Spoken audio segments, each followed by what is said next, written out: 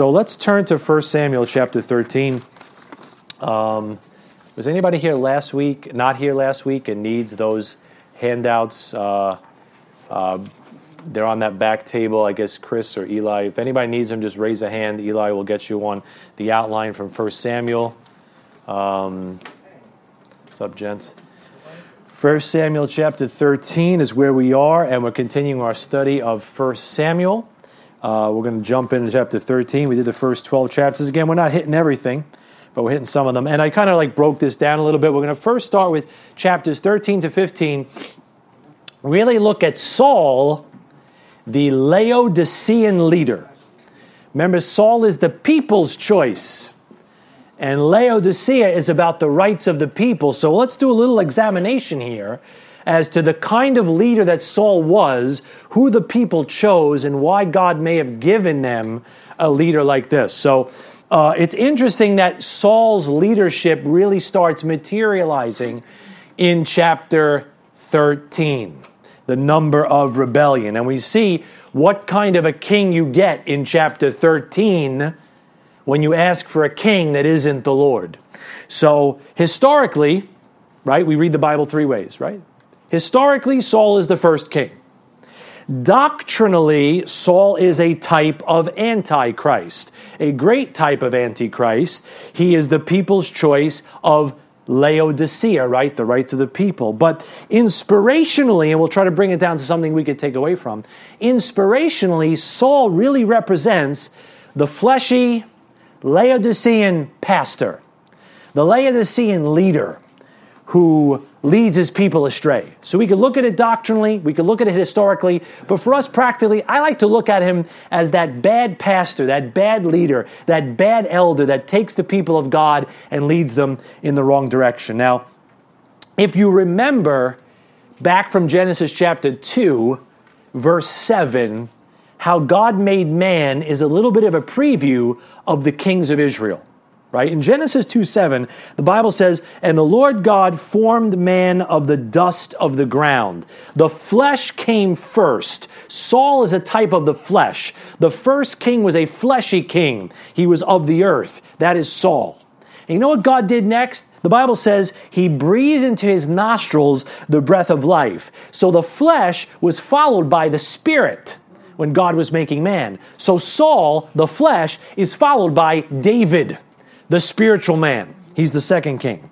And if you look at 1 Samuel chapter 13, if you look at verse number 1 and 2, the Bible says, Saul reigned 1 year, and when he had reigned 2 years over Israel, Saul chose him 3,000 men of Israel, whereof 2,000 were with Saul in Michmash and in Mount Bethel, and 1,000 were with Jonathan in Gibeah of Benjamin, and the rest of the people he sent every man to his tent. I want you to notice in this chapter, it's not taken too long for the flesh to mess things up. He's only been in power for a short time, and you're going to see in chapter 13, it starts going south. It starts falling apart, and trust me, the flesh may look okay for a little while, but give it just a little bit of time, and it will corrupt, and it will pollute, and it will show you its true colors. So let's look at some of these. Verse number 3, let's look at Saul. "And Jonathan smote the garrison of the Philistines." Hooray for Jonathan, right? Okay, remember that. "That was in Geba, and the Philistines heard of it. And Saul blew the trumpet throughout all the land, saying, Let the Hebrews hear. And all Israel heard say that Saul had smitten a garrison of the Philistines, and that Israel also had an abomination with the Philistines. And the people were called together after Saul to Gilgal." Please notice, who smote the Philistines? Jonathan. But who is Saul letting take the credit for the victory? Himself. Right? Saul, this lousy leader, is taking credit for someone else's victory. And that's a good sign of a bad elder. That's a good sign of a bad pastor. That's a good sign of a bad deacon. That's a good sign of a bad somebody who's over you in the Lord, whether it's your dad or your pastor. Fleshly leaders are proud and they're insecure. And they don't want anybody else doing anything but themselves getting the credit. What is wrong with rejoicing with somebody else doing something for God and getting a blessing? Brother Josh called me up today with a little thing the Lord showed him. I was like, that is good, man. I know God gets the glory, but I'm excited that God's showing other people stuff in the Bible. I said, I'm going to put that in my notes. That's good. That's a blessing. It's a blessing when the guy you're discipling leads somebody to Christ that you couldn't lead to Christ. Hey, get excited about stuff like that. Saul couldn't rejoice in somebody under him like his son Jonathan getting any credit. He's got to take all the credit. He's got to get all the fanfare. That's a lousy leader. That's a Laodicean leader. That's a proud, insecure jerk. Saul was tall, right? He was head and shoulders above the rest. But you know what Saul was? He was a coward. He was a coward. Question, why was Jonathan fighting this battle? Why weren't you fighting this battle, king? Why weren't you out there? Look at verse number 7. Look at this. Look at 7. And some of the Hebrews went over Jordan to the land of Gad and Gilead. As for Saul, he was yet in Gilgal, and all the people followed him trembling. You know what happens when you're dealing with a lousy leader? If the leader has no courage, all the people are going to end up following him trembling. Dads, you got to set a pace. Pastor got to set a pace. Deacon got to set a pace. Older brother or sister in Christ, you got to set a pace because the people under you, you're like their ceiling. If you're like here, they're never going to go past here. But if you set the bar here, you give them something to strive for. You got to set a good example. Saul didn't set a good example. Where does courage come from? Courage comes from trusting God yourself. You can't give people courage if you have no courage. You can't give somebody something you don't have. Hey, dad. Hey, pastor. Hey, elder. Hey, older somebody. Can the people that God has put under you see any of God's courage in you? Do they see you trust in the Lord? Do they see you laying hold on the promises when things don't look like they're going right? Or is it always, oh, no, the sky is falling. What's going to happen? If that's the pace, guess what? The people under you are going to tremble. But then they see you maintain some faith, you know what? They're going to say, I guess it's going to be okay. God seems to get him. I guess God's got me too. Amen? Amen. Look at verse number 8. Let me show you something else about this lousy leader. Verse 8. So they're in this battle, and it says, he, meaning Saul, tarried 7 days according to the set time that Samuel had appointed. Samuel said, wait for me to show up. But Samuel came not to Gilgal, and the people were scattered from him. And Saul said, bring hither a burnt offering to me, and peace offerings. And he offered the burnt offering. Came to pass that watch this, as soon, isn't it funny how God puts this as soon as he had made an end of offering the burnt offering, behold, Samuel came, and Saul went out to meet him, that he might salute him. And Samuel said, what hast thou done? And Saul said, because I saw that the people were scattered from me, and that thou camest not within the days appointed, and that the Philistines gathered themselves together at Michmash. You see what happened? Saul's out of order. What office does Saul have? He's a king. You know what office he's assuming there? He's acting like a priest. He wasn't supposed to bring any offerings. He wasn't supposed to do the duty of a priest, but he gets so impatient that he takes matters into his own hands. See verse number 10? He says, as soon as he had made an end of offering, he couldn't wait. The flesh's impatience, the blessing was right around the corner. But he just couldn't wait on God. He just couldn't do it God's way. He had to take matters into his own hands. Verse number 12, look at this part. Therefore, said I, the Philistines will come down now upon me to Gilgal, and I have not made supplication unto the Lord. Watch these next 4 words. I forced myself, therefore, and offered a burnt offering. Oh, gee, thanks, Saul. I'm sure God was really thrilled with your begrudging offering. Thanks. Oh, you had to go to church. That's fantastic. Oh, you just had to go give out that tract. That's wonderful. Oh, you had to make it to prayer meeting. Gee, thanks. God doesn't need any of our favors. We're not doing God any favors. God doesn't need you to go to church. God doesn't need you to pray. God doesn't need you to show up and hear the missionary. God's like, hey, you could be blessed, and I'd like to get to know you a little better and show you my power, but I'm not really making anything out on this deal. You're really making everything in this deal.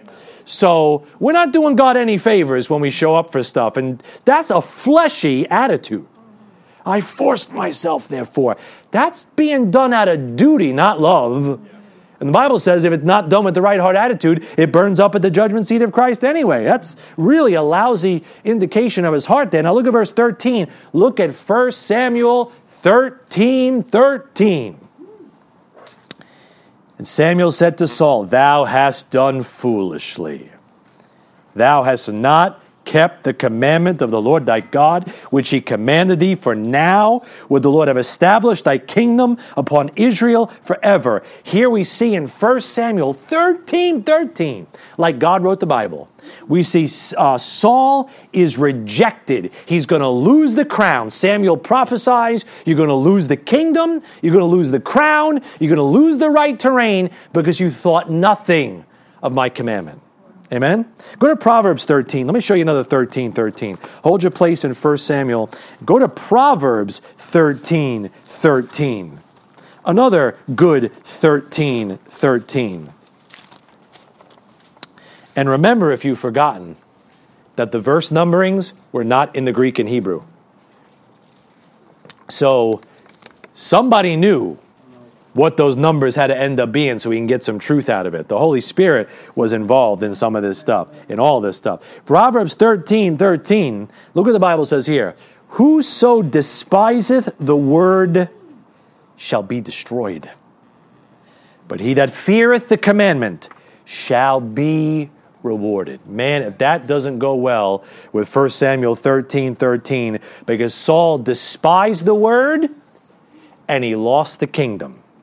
And brethren, I don't know. Everybody wants to hypothesize what's going to be the metric at the judgment seat of Christ by which God is able to give you a crown and give you a reward. I think it's simply this. Your attitude toward that book is going to be the benchmark by which God's going to either give you the kingdom or you're going to lose something in the kingdom. I'm telling you, everything comes back to that heart attitude towards God's word. Saul thought nothing of the word of God. He says, you lost the crown. I don't want to follow Saul. Go back to 1 Samuel 13, man. Let me show you something else about this lousy leader. What a horrible, horrible example.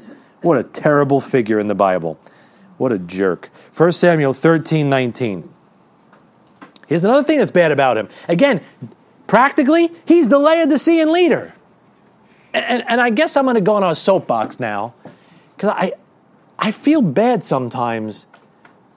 It's going to sound weird. I've always had the best pastors I've ever known, right? You bump into Christians at fairs on the street, like, you rub shoulders. You feel bad. Sometimes what I do is I go and I look at like other services online, and I want to see what other people that love God or want to get close to God, like, what do they do? And I was watching one the other night, and I'm like, these poor people. Like, they're getting Cracker Jacks and, like, peanuts and, like, garbage fed to them. They're getting some little emotional buzz for, like, 5 minutes where it's more about their hips than their heart. And I'm just like, this is why Jesus, I turned to my wife, I said, this is why Jesus wants to spew Laodicea out of his mouth, because it's just like, gotta make God sick. It's so far removed from the Word of God, the teaching of the Word of God. You want to study the church of Antioch. You know what Antioch had in the Bible? They were a teaching church, a preaching church, a sending church, a praying church. Like, these are the things of the faith. These are the things of the old-time religion. But the old-time religion has become so lost today that we look like such weirdos. Now, I'm not holding myself up as a good example at all, but I'm just looking at other people. I'm saying, these poor people, these poor Christians, they got Saul in their pulpits. They got Saul leading them, and so that's why they're so anemic and frail, and they got rickets, and their coats haven't been cut right, and they look so, the sheep are just such like astray. It's very sad, very sad. 1 Samuel 13:19. Now watch this. Now there was no smith found throughout all the land of Israel, for the Philistines said, lest the Hebrews make them swords or spears. But all the Israelites went, now watch this, all the Israelites went down to the Philistines to sharpen every man his share and his coulter and his axe and his mattock. Do you notice that Saul is getting his weapons and sharpening his sword from the Philistines? What are the children of Israel doing getting their weapons from the enemy? I'll tell you why. Because the Laodicean leader is getting his Bible from the enemy. That's a beautiful picture of. And if you're watching at home, hi. Right? But that's a beautiful picture of it. Look at verse 22. Look at 22. 22. So it came to pass in the day of battle, watch this, that there was neither sword nor spear found in the hand of any of the people that were with Saul and Jonathan. When it came to battle time under Saul's leadership, the children of Israel no longer had a sword. And dear brethren, the responsibility of anybody that gets behind this music stand pulpit is to give the people of God the sword of the Spirit, to give the people the infallible, inerrant, preserved words of the living God. Don't you dare correct it. Don't you tell me what a better rendering is. Don't pull out your pocket Greek New Testament and tell me what words you heard somebody say that it should be. You're nonsense. You're Saul. You keep going to the enemy for the weapon. When it comes to be battle time, they're going to have nothing. We got to equip people with the Word of God, because that's what you need in this fight. You need the Word of God. You need to know it, rightly divided, understand how to put it together. That's what church is supposed to be about. Getting the Word, sharpening your sword. But under Saul, they're going to the enemy for the sword. They're going to the world. They're going to publishers. They're going to people that are trying to make a buck. They're handling the Word of God deceitfully. They handle it for filthy lucre's sake. You know what? The enemy stole the Bible. I said it, I think last week, if he can't get you out of a gospel preaching church, he'll let you sit in God's church with the devil's Bible. He'll be more than happy to do that. And you say, Pat, you make a big deal out of that. I will die on that hill that the King James Bible is the inerrant, inspired, preserved words of the living God. I will die on that hill, and I will die on the hill that we are never going to play contemporary music that rocks and rolls. Those are two hills I'm going to die on, right? Our church services are going to be honoring to Christ, and whoever else gets a blessing out of it, but he's the one we're trying to please. And this is his word. This is his love letter. We will die on that hill. The enemy tries to take our Bible, or somebody comes in and try to take that Bible. I can be nice sometimes, but I will scratch that person's eyeballs out if they try to come in here and sow discord and take this Bible away from somebody. That just strips my gears. Connor, how you doing? All right, let's go to, that was not in the notes. All right, let's go to chapter 14. 14. We got to, you know what? The Bible says earnestly contend for the faith. Doesn't mean lackadaisically or haphazardly. It means with some passion, some zeal, and some desire. And if God's love letter, which is the kiss of God upon your soul, is this book. This is the greatest thing God ever gave you, is this Bible. He gave you his Son, the Lord Jesus, the living word, and then he gave you the written word, which is Jesus Christ in print, so that you can touch and feel and hear and know the mind of that Savior who saved you. And anybody that wants to pervert this, to me, might as well be perverting my Savior. And I take umbrance with that. I take issue with that, and I will get defensive, and I will get aggressive about anybody that wants to come and attack this Bible and undermine this Bible, because it's satanic. The attack of the Bible is satanic. Somebody stands up in a pulpit and has 6 Bibles on the pulpit and says, I like it what it says in this one, and I like this one, and what about this one, and how about the bad news for modern man, and what about this guy over here and that one over here? You know what that is? That is, friend at home, that is satanic, because it is the serpent that said, yea, hath God said. What did God really say? And as you sit there spinning your wheels, wondering what God said, the devil's like, you fell right into his mire. All right? Definitely not finishing this. All right, 1 Samuel 14, 24. All right? Now here's another lousy thing Saul did. See this? Saul puts the people under an oath that keeps them from the honey. Watch this, 24. And the men of Israel, this is chapter 14, 24. And the men of Israel were distressed that day, for Saul had adjured the people, saying, Cursed be the man that eateth any food until evening, that I may be avenged on mine enemies. So none of the people tasted any food. And all they of the land came to a wood, and there was honey upon the ground. And when the people were coming to the wood, behold, the honey dropped. But no man put his hand to his mouth, for the people feared the oath.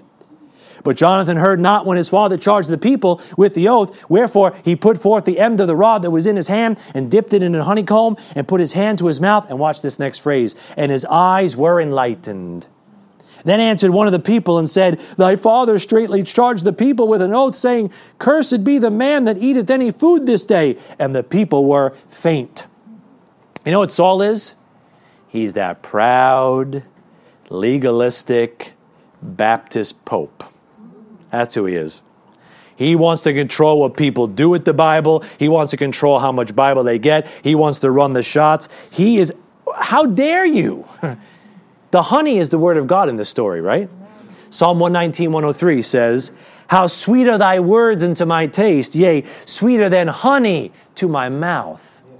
And what happened when Jonathan ate the honey? He was enlightened. What does Psalm 19:8 say? It says, the commandment of the Lord is pure, enlightening the eyes, man. You taste a little honey, you know what God does? He opens your eyes about some things. And you know what God put the honey in verse 25? On the ground, man.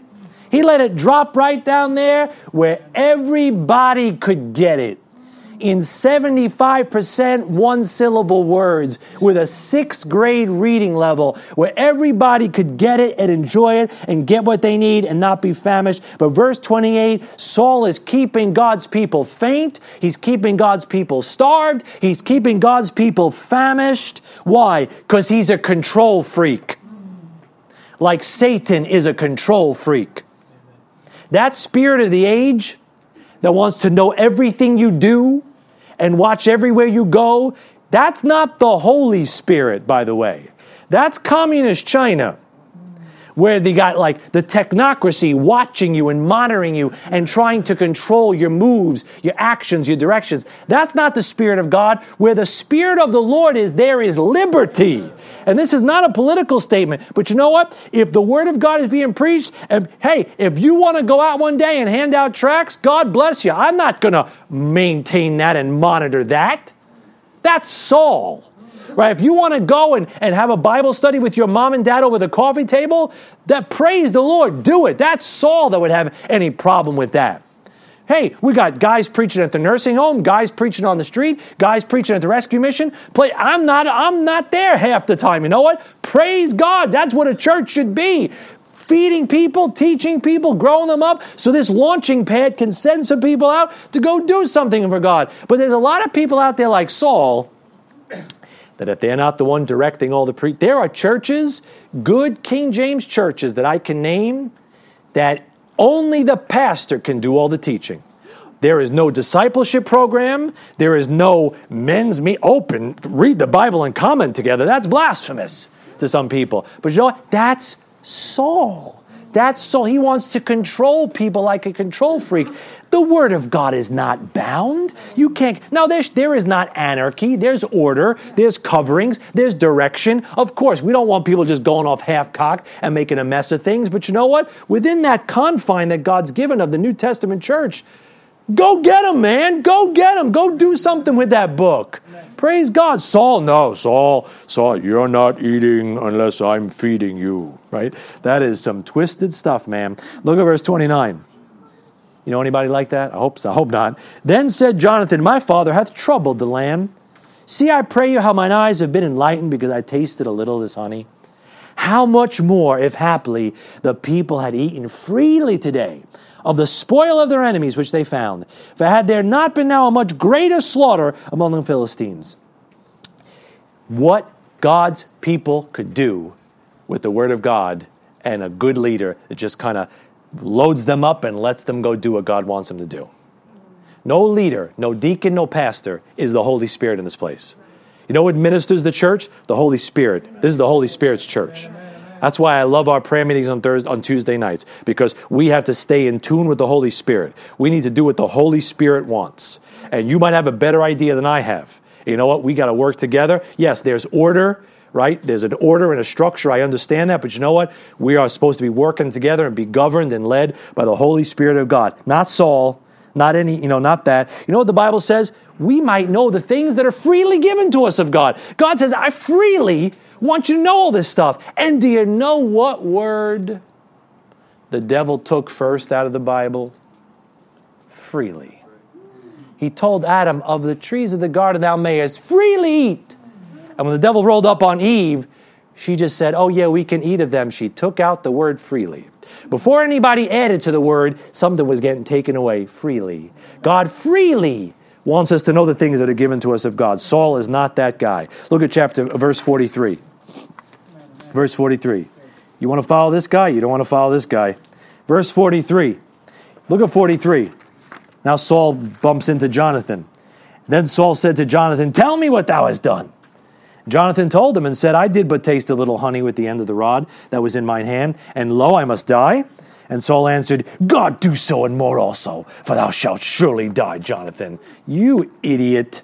You idiot. You're willing to let your son die for tasting a little honey? What a buffoon. What an absolute buffoon. All right, let's go to chapter 15.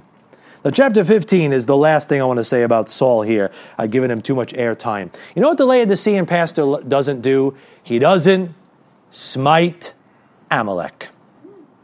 He spares the flesh. He kind of keeps some of it at play. 1 Samuel 15, look at verse 3.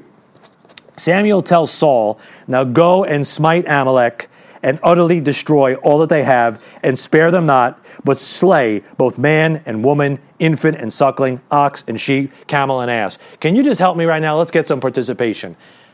How much of Amalek did Samuel want Saul to destroy?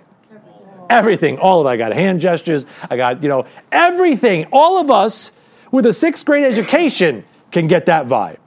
And we know what happens. Saul doesn't do that. He leaves the best behind. And in verse number 13 again, lo and behold, verse number 13, Samuel shows up. And Samuel came to Saul, and Saul said unto him, "Blessed be thou of the Lord." Oh, he sounds so pious. "Blessed be thou of the Lord. I have performed the commandment of the Lord." Saul is celebrating victory when he's been disobedient. He's crazy. Right? He's like, "Look what I did. Oh, praise God, brother. Bless God, brother." He's got his nice pious talk. And Samuel's like, "What mean the bleating of the sheep that I hear? You didn't do what I asked you to do." And you know what? Satan loves the flesh. Because Satan uses the flesh. He titillates the flesh. You know what? Saul, that wicked leader, you know what? He wants to keep some of the flesh in your church services. He wants to keep some of the flesh in your life. He would never preach on sin. He would never offend you. He would never say anything that would chap your hide. He would never point out your secret sins that reside in your heart. But you know what David and the spiritual leader is supposed to do? He's supposed to aim for your heart and help smite the flesh and help you get this thing under. Faithful are the wounds of a friend, but the kisses of an enemy are deceitful. And so you got to watch this guy. He's a dangerous guy. And in verse number 23, watch this. Saul is rejected as king because he rejected God's word. No predestination. No foreordained before the foundation of the world. God told you to do something. You didn't do it, so you're out. 23. For rebellion is as the sin of witchcraft. Now, if I came up to you and said, "Hey, man, you want to have a seance?" You go, "No." You want to go get a tarot card reading? You say, "No." You want to let's drop some leaves in the oil and let's do some weeds? You say, "No." But every time you're stubborn against the word of God, you might as well just head over to Madame Blavatsky's and do an incantation. Because God says rebellion is as the sin of witchcraft, and stubbornness is as iniquity and idolatry. If I said, "Hey, let's go worship that tree over there," you say, "No, I wouldn't do that." But when you're stubborn to the word of God, you might as well bow down to a pagan idol and kiss its feet. Right? "Because thou hast rejected the word of the Lord, he hath also rejected thee from being king." Verse number 22. If you don't have that highlighted, memorized, tattooed across your eyelids on the inside, then this is the verse for you. And Samuel said, "Hath the Lord as great delight in burnt offerings and sacrifices as in obeying the voice of the Lord? Behold, to obey is better than sacrifice, and to hearken than the fat of rams." You know what he's saying there? If you violate the principles of this book, no matter what you do that you think God wants, you're wasting your time. Obey me. Listen to me, right? If I told my son to clean the car and he didn't clean the car, but instead he cleaned his room, no, I really appreciate that, but I told you to do this. You didn't do what I said. Now let's go to chapter 16. Let's turn the page here. All right? Introduction to David in chapter 16. Now, breath of fresh air. David, the Lord's leader. He is God's choice, not the people's choice. Please note some of the contrast between Saul and David.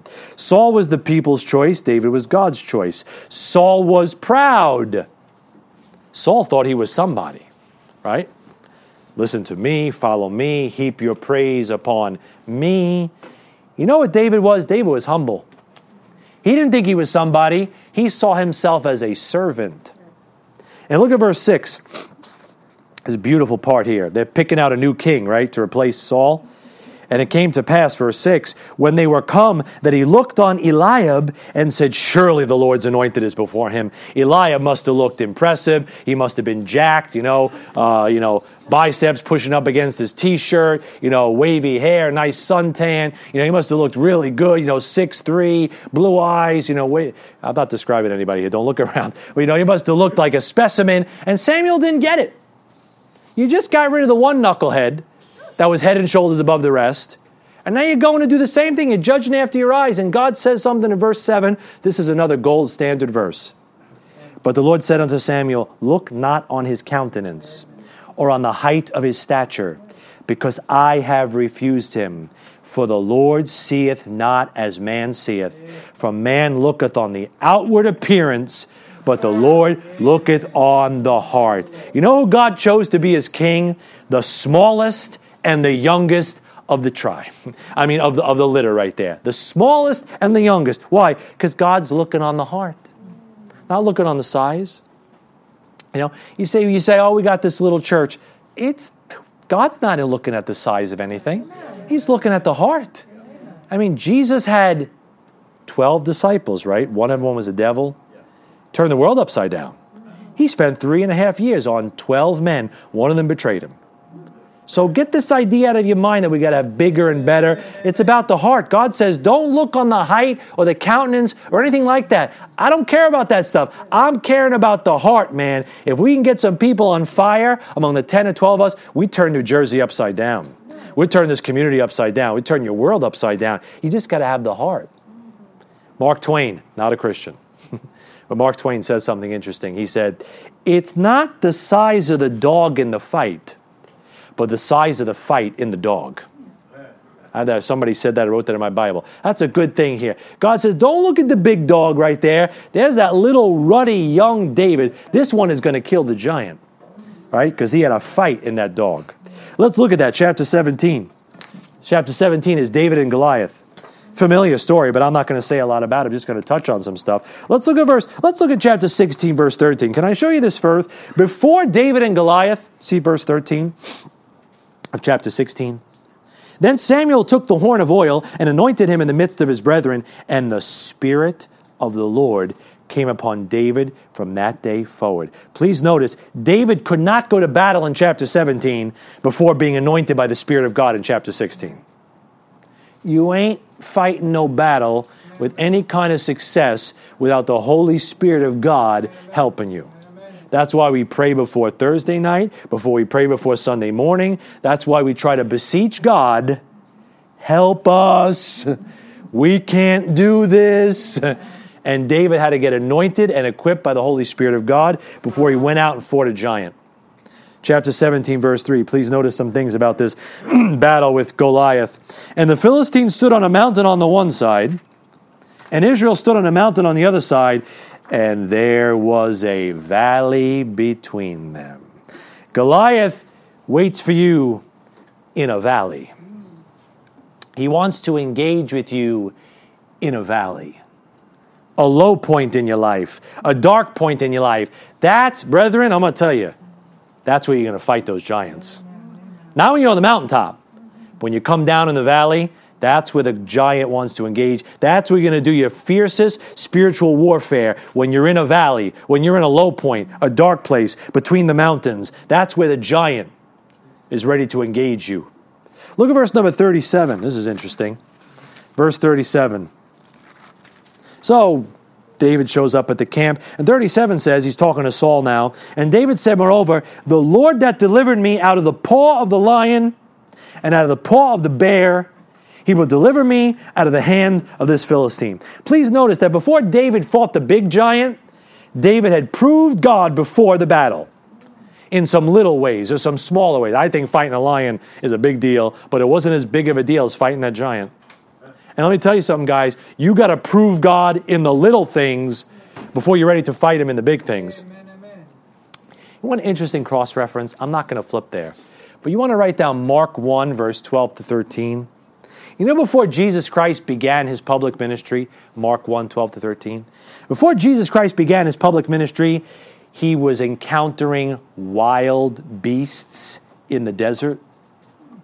And before David fought the giant, he faces wild beasts. You got to face some things before you go and face the giant. Look at verse 38. Watch this. And Saul armed David. Wow. What a punk. Do you see this? This kid's like 17 years old. And Saul is such a coward that he lets David face the giant instead of going himself. That is just a horrible specimen of a human being right there. All right, now look at verse 46. 46. Here is a beautiful picture of the second coming of Christ. Watch this. 46. Well, here comes the conflict, all right? And now David is, he's stepped up, right? He's stepped up to Goliath, and it says, "This day will the Lord deliver thee into mine hand, and I will smite thee, and take thine," what's it say? "Head from thee. And I will give the carcasses of the host of the Philistines this day unto the fowls of the air, and to the wild beasts of the earth, that all the earth may know that there is a God in Israel." Please notice this beautiful picture. What's the first thing I see? Well, Jesus Christ is going to bruise the serpent's head and fulfill the promise of Genesis 3:15. David says, "I'm going to knock you in the head and take your head off." Where's he hit him? In the forehead. And then he cuts off his head. He wounds his head. He bruises his head. There's a picture of what Jesus is going to do at the second coming when he bruises the serpent's head, i.e. the Antichrist. That's a great picture. And then secondly, he says there in verse 46, "I'm going to let the fowls of the air feast on your carcass." Have you not read Revelation 19? When all the fowls come and feast on the Antichrist and his dead armies, and they eat the flesh of the Antichrist and his dead armies, it's all pictured right there. Amen. Beautiful picture. But you know what, in a practical way? This conflict also pictures the giants in your own life. Right? We're going to face giants. There's a Christian movie made years ago, Facing the Giants. Pretty good movie, right? We're going to all face giants. The advice that we see in David's life is the advice that we take away. Number one, you need God's anointing to slay the giant. Walk in the Spirit. You better be prayed up, read up, and fellowshipped up before you try to face anything in your life. You need to walk in the Spirit like David was anointed. Number two, you need to be faithful in the little battles to get ready for the big giants. Listen, I'm preaching to the choir, I know. But if you can't get consistent with coming to church, there ain't too much more you're going to do for God. That's like jump. That's like step one of things you could do for God. Yes, read your Bible and pray is private. You could do that anywhere. But if you can't commit to just being in church, I don't know what other things God is ever going to commit to you. My life changed many years ago when I just said, "Lord, when church is open, I'm going to do my best to be there." I remember the decision I made. I said, I guess I should be there because I need as much as that as I can. And it'll change your life. And he says, you got to fight those lions and those bears before you face a giant with any success. And number three, you need to be ready for the valleys.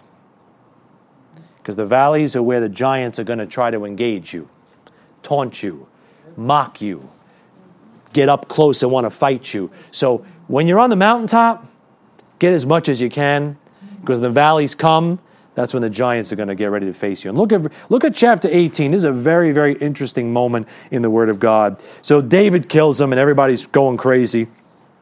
Ticker tape parade, right? Everybody takes off from school, and they're all coming down. And it says, and the women answered one another, Canyon of Heroes, they're throwing stuff down on them. And the women answered one another as they played and said, Saul has slain his thousands, and David his 10,000s. Hooray, hooray. But one guy wasn't cheering. 18:8. And Saul was very wroth, and the saying displeased him. And he said, I probably had his thumb in his mouth.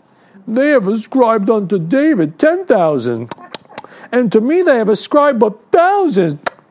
But what can he have more but the kingdom? That was perfect on cue, Mike. That was perfect, right? Right? Just, he's whining. He's crying. And look at verse 9. And Saul eyed David from that day forward. The flesh has got envious eyes. Beware of envy after God gives you the victory. Beware of the brethren looking at you different when you give that testimony. Beware of the brethren looking at you sideways when God gives you some great blessing. That envy, man, is as palpable as the table you're sitting on. It's real. You better watch your heart when somebody else gets blessed, and you better watch the way they look at you when you're blessed, because they eye you.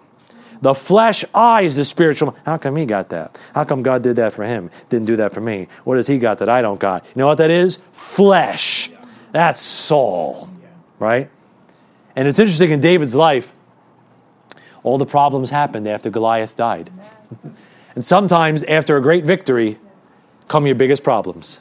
The flesh wants to retaliate like Saul does. Now jump to chapter 19. Look at verse 1. Let's talk about David and Jonathan. Now the perverts out there want to make David and Jonathan's relationship something more than it was.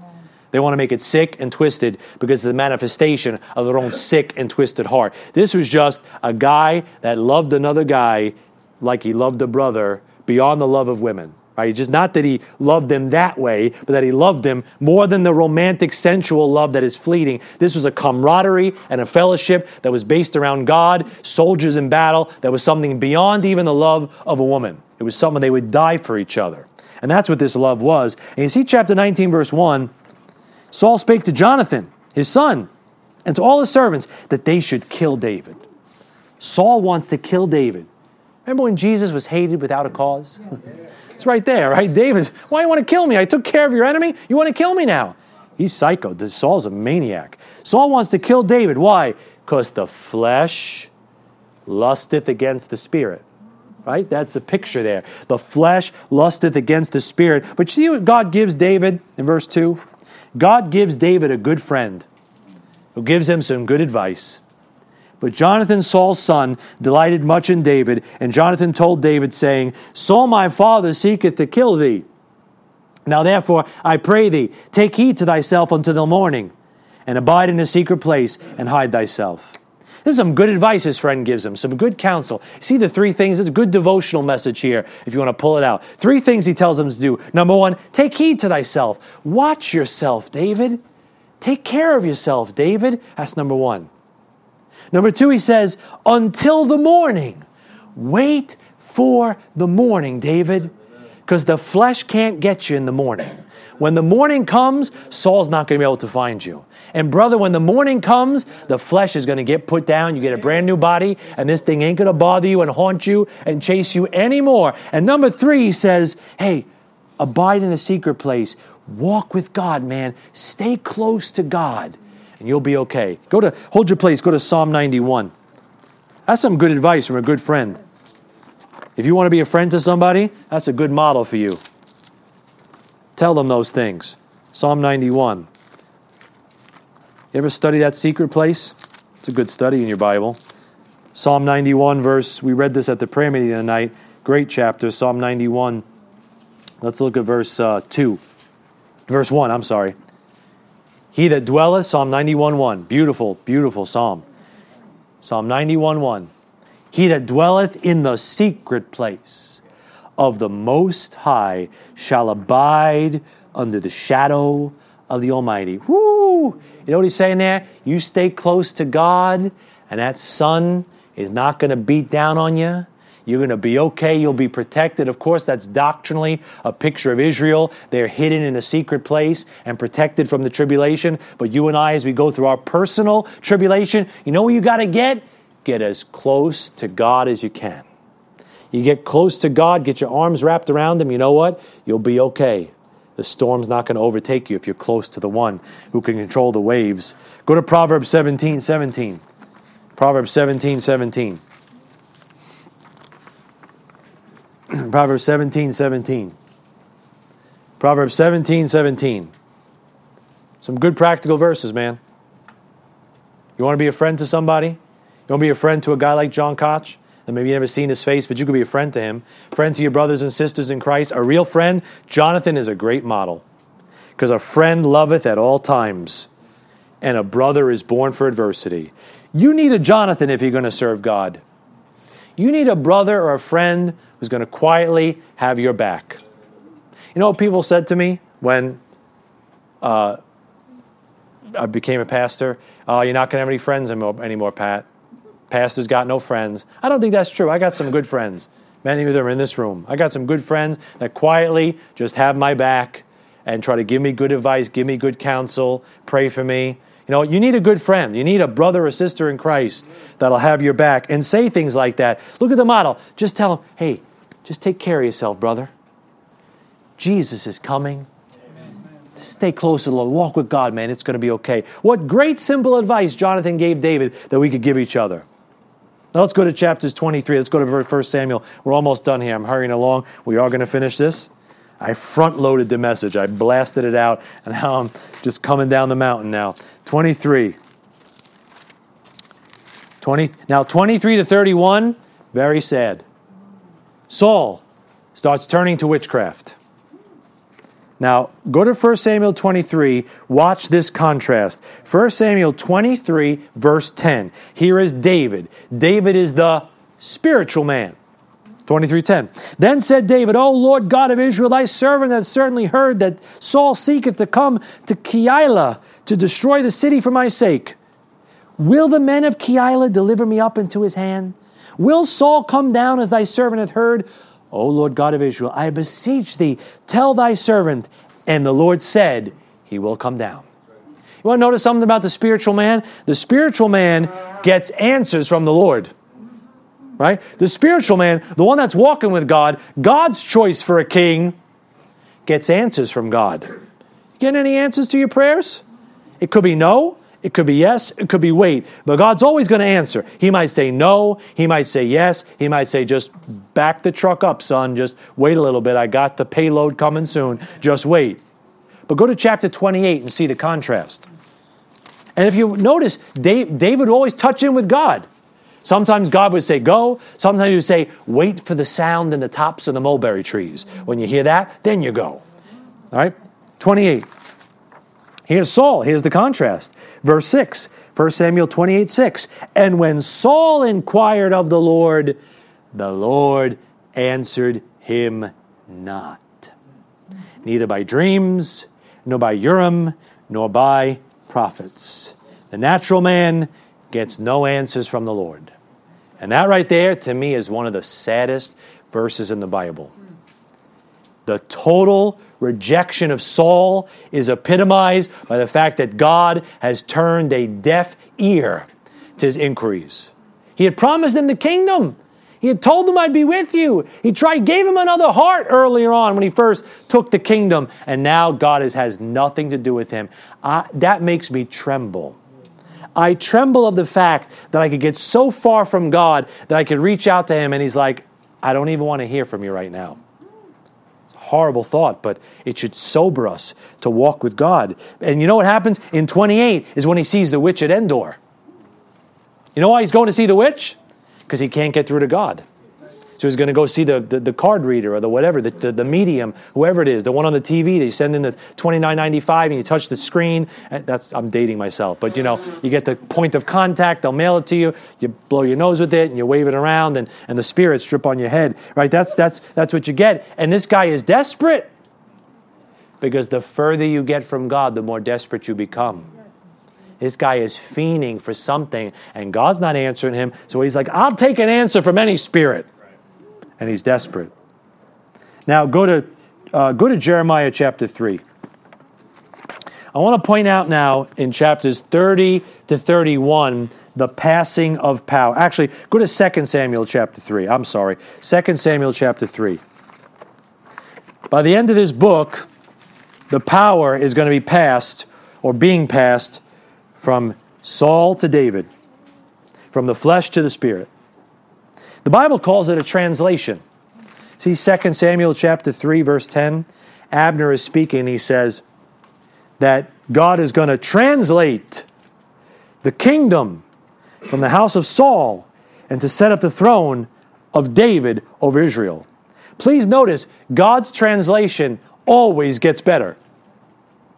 There's 3 translations in the Bible. There's the translation from the kingdom of Saul to the kingdom of David. That's 2 Samuel. There's a translation from the kingdom of Satan, the power of darkness, to the kingdom of his dear son, Colossians chapter 1. And there's the translation of Enoch in Hebrews chapter 11, from earth to heaven. In each one of them, something gets better.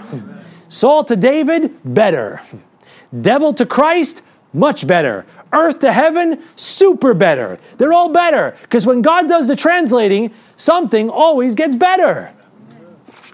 I've got a Bible that God was involved in the translating. And I know things get lost in the translation down here, but when God is involved in the translating, it gets better than the Greek, better than the Hebrew. Yeah, I said it. Because when God translates, it gets better. God improved it, clarified it, made it better. Now go to Jeremiah chapter 3. Jeremiah chapter 3. Look at this, Jeremiah 3. Now, I got this point, and I'll just give you one big idea and we'll be done. Jeremiah 3, look at verse 12. All right? Jeremiah 3:12. Israel's in apostasy, and God's pleading with them. And he says, "Go and proclaim these words toward the north and say, Return thou backsliding Israel, saith the Lord, and I will not cause mine anger to fall upon you, for I am merciful, saying the Lord, and I will not keep anger forever." What a God. Only acknowledge thine iniquity, that thou hast transgressed. What grace, man. What grace God has. He should have thrown me into hell. And he says, can you just admit you got something going on here? Can you just acknowledge your mistake? That thou hast transgressed against the Lord thy God, and hast scattered thy ways to the strangers unto every green tree, and ye have not obeyed my voice, saith the Lord. Turn, O backsliding children, saith the Lord.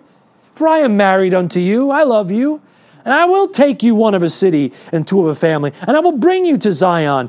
And when they turn, and when they make it right, the Bible says, and I will give you pastors according to mine heart, which shall feed you with knowledge and understanding.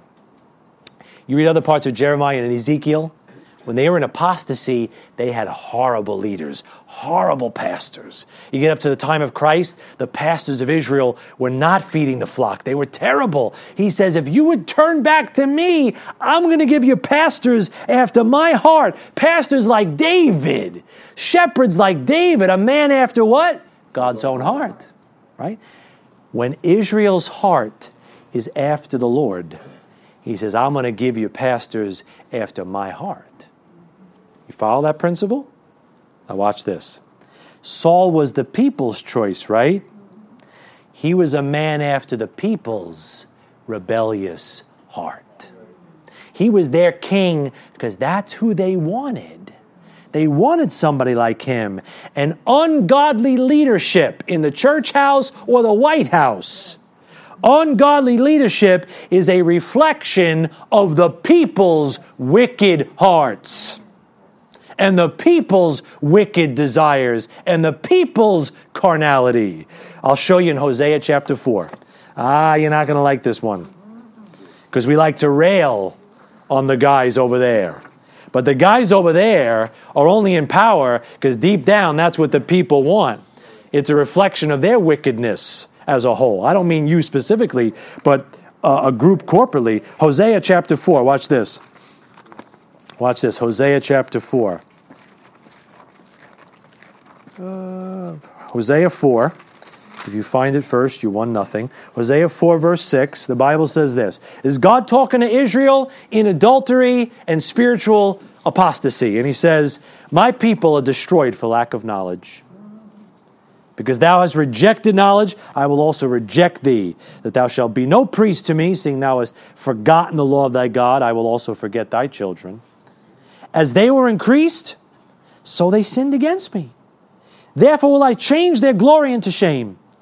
They eat up the sin of my people, and they set their heart in their iniquity, and there shall be, like people, like priest. The way you are, that's the way your leader's going to be. and I will punish them for their ways and reward them for their doings. God's judgment on Israel in apostasy would be wicked leaders like their wicked hearts. Like people, like priests. You want to live like that? You're going to get leaders like that. Horace Greeley was a United States representative many years ago when America was still a much better place than it is now. I still think it's a great place. But he said this: "It is impossible to enslave mentally or socially a Bible-reading people. The principles of the Bible are the groundwork of human freedom." Amen. You understand, things are lousier at the top because everything at the bottom is lousy. Our hearts are far from the truth. Our hearts are not thirsting after righteousness. Think about the tribulation. What's going to happen in the tribulation? When the whole world lies in wickedness, what ruler does the world get? The Antichrist himself. When the whole world lieth in wickedness, God says, you're going to get His Majesty the devil leading over you, because that's who you want. The people's choice, Laodicea. What does that mean? I'm going to say this, and I don't like it anymore. I saw this today, and I was like, oh, I don't like this. Because I like to rail and watch my, guys rail who are on my side. But the next time you get upset about who's in the White House, remember who's in the nation. Because the nation, the White House, or whoever's in the lead, is a reflection of the spiritual condition of the country. That's what God said about Israel, and it's true. It's true. 1 Samuel chapter 31, we'll finish over there. Let's go back to 1 Samuel, finish.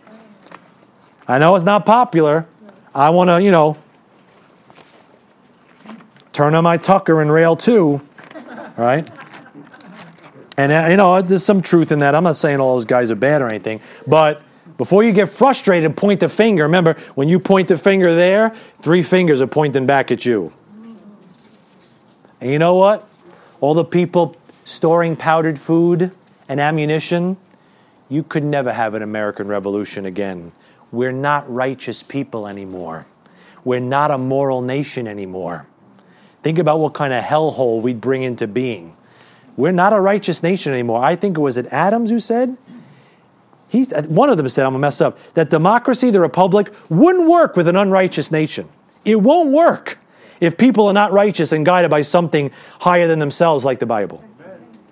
And that wasn't Mayor Adams, right? No. Certainly not. He's only proven my other point. All right, 1 Samuel 31:4. No. 1 Samuel 31:4. So where does Saul end up? Saul ends up one of the 7 suicides in the Bible. Verse 4, 31:4. Then said Saul unto his armor-bearer, draw thy sword, and thrust me through therewith, lest these uncircumcised come and thrust me through, and abuse me. But his armor-bearer would not, for he was sore afraid. Therefore Saul took a sword and fell upon it. One of 7 suicides in the Bible. Abimelech in Judges 9. Samson in Judges 16. Saul in 1 Samuel 31. Saul's armor-bearer, 1 Samuel 31. Ahithophel, 2 Samuel 17, Zimri, 1 Kings 16, and Judas, Matthew 27. 7 suicides in the Bible. Saul's one of them. And you know what happens right in the next verse? And when his armor-bearer saw that Saul was dead, he fell likewise upon his sword and died with him. Saul takes his armor-bearer down with him. Because when a leader goes down, he affects the people under him. And that's the sad end of Saul. So let's go back to chapter 8. And I just got 2 big ideas, and they will be quick, very quick. First big idea that I want you to take home from the book of Samuel. The place for and the power of prayer in all experiences. The whole book of Samuel could be seen as a book of prayer. In fact, Samuel's name means asked of God. And if you're going to stand like Samuel in an ungodly world, like this man does in this Bible, you've got to be a man of prayer like Samuel was. In all circumstances, in all experiences, there's never a time when it's not right to pray. And let me just throw a few out at you. Chapter 1, Samuel was given by God as an answer to prayer. He starts because of prayer. Chapter 7, victory is given to Israel because of Samuel's prayer. Chapter 8, verse 5 and 6. I'm not going to read it. I was going to read it, but I'm going to skip it. 5 and 6. Samuel is seeking God in sorrow through prayer. You could pray to God when your heart is breaking, like Samuel was breaking for his nation. Sorrow is a time to pray. Look at chapter 9, verse 15. Chapter 9, 15.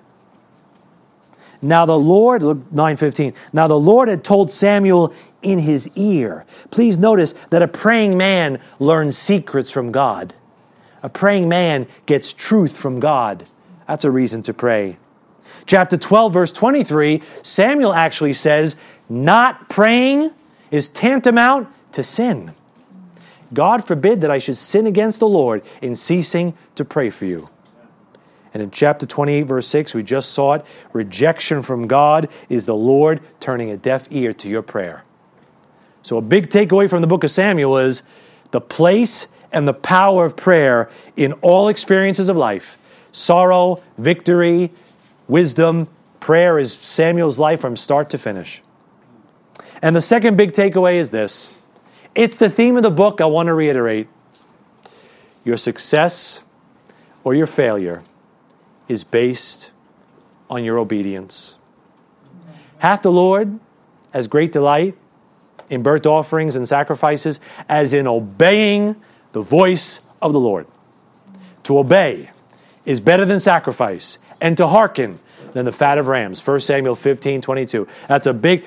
Israel rose and fell based on their obedience. And you are going to rise and fall as a Christian based on your obedience to that book. Amen. And that's the book of 1 Samuel.